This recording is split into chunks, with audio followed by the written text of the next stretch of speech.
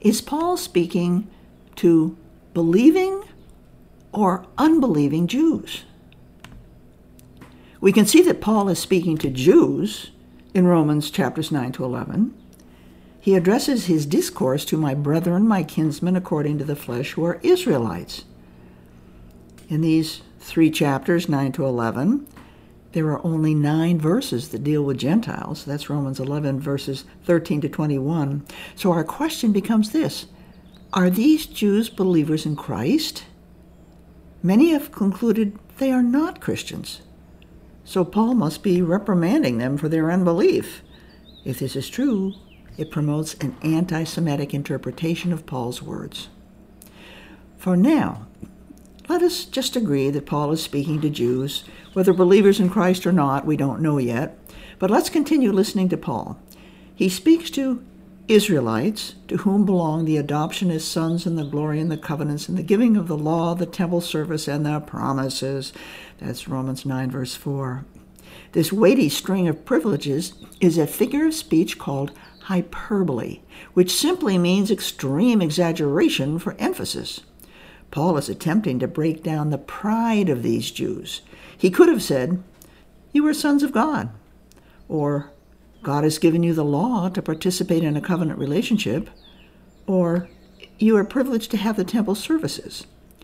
Instead, Paul has captured the tradition of these Jews who perceive themselves as holy and righteous because they are God's chosen people. However, with biting words, Paul uses extreme exaggeration to emphasize their pride and self-importance, which has led to their perception of an elevated status. The question that now confronts us is this: were these prideful Jews believers in Christ, or were they unbelievers?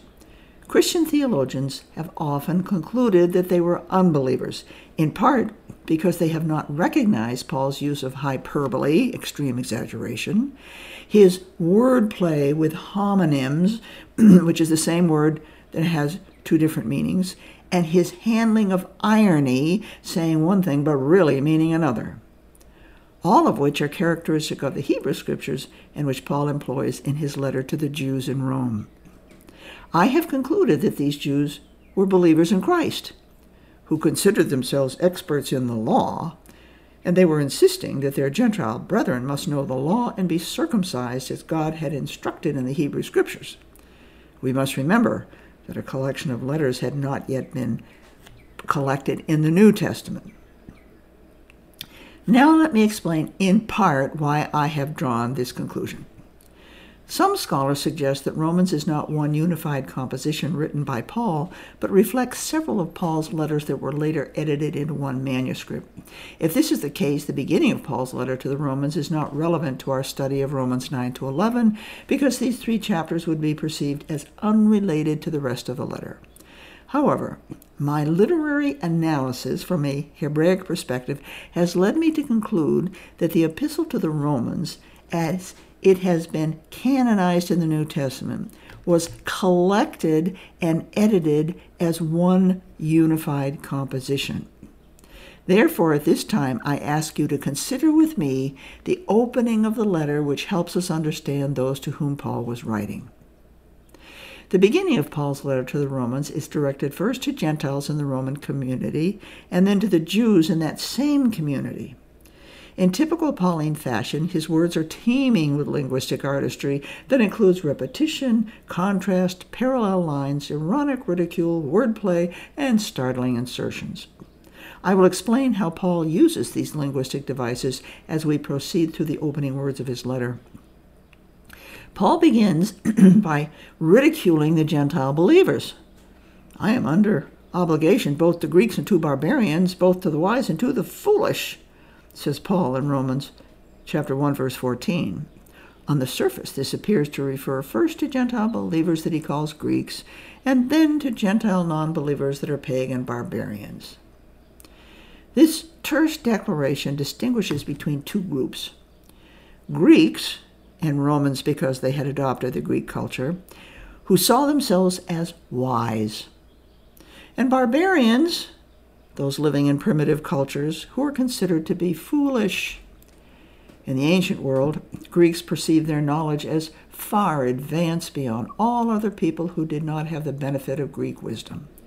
However, Paul is using ironic ridicule to criticize the Gentile believers in Rome, who were apparently well educated in the Greek culture, but who were acting no differently than the prideful Jews who perceived God's chosen people as elevated far beyond the pagan Gentiles.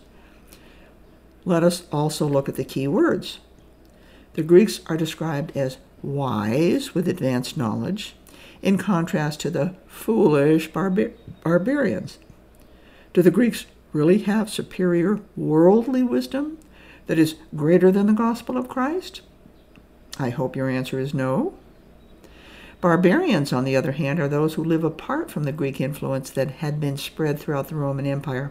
The barbarians are fools, Paul declares, which is the English translation of the Greek anoetos, meaning literally without a mind.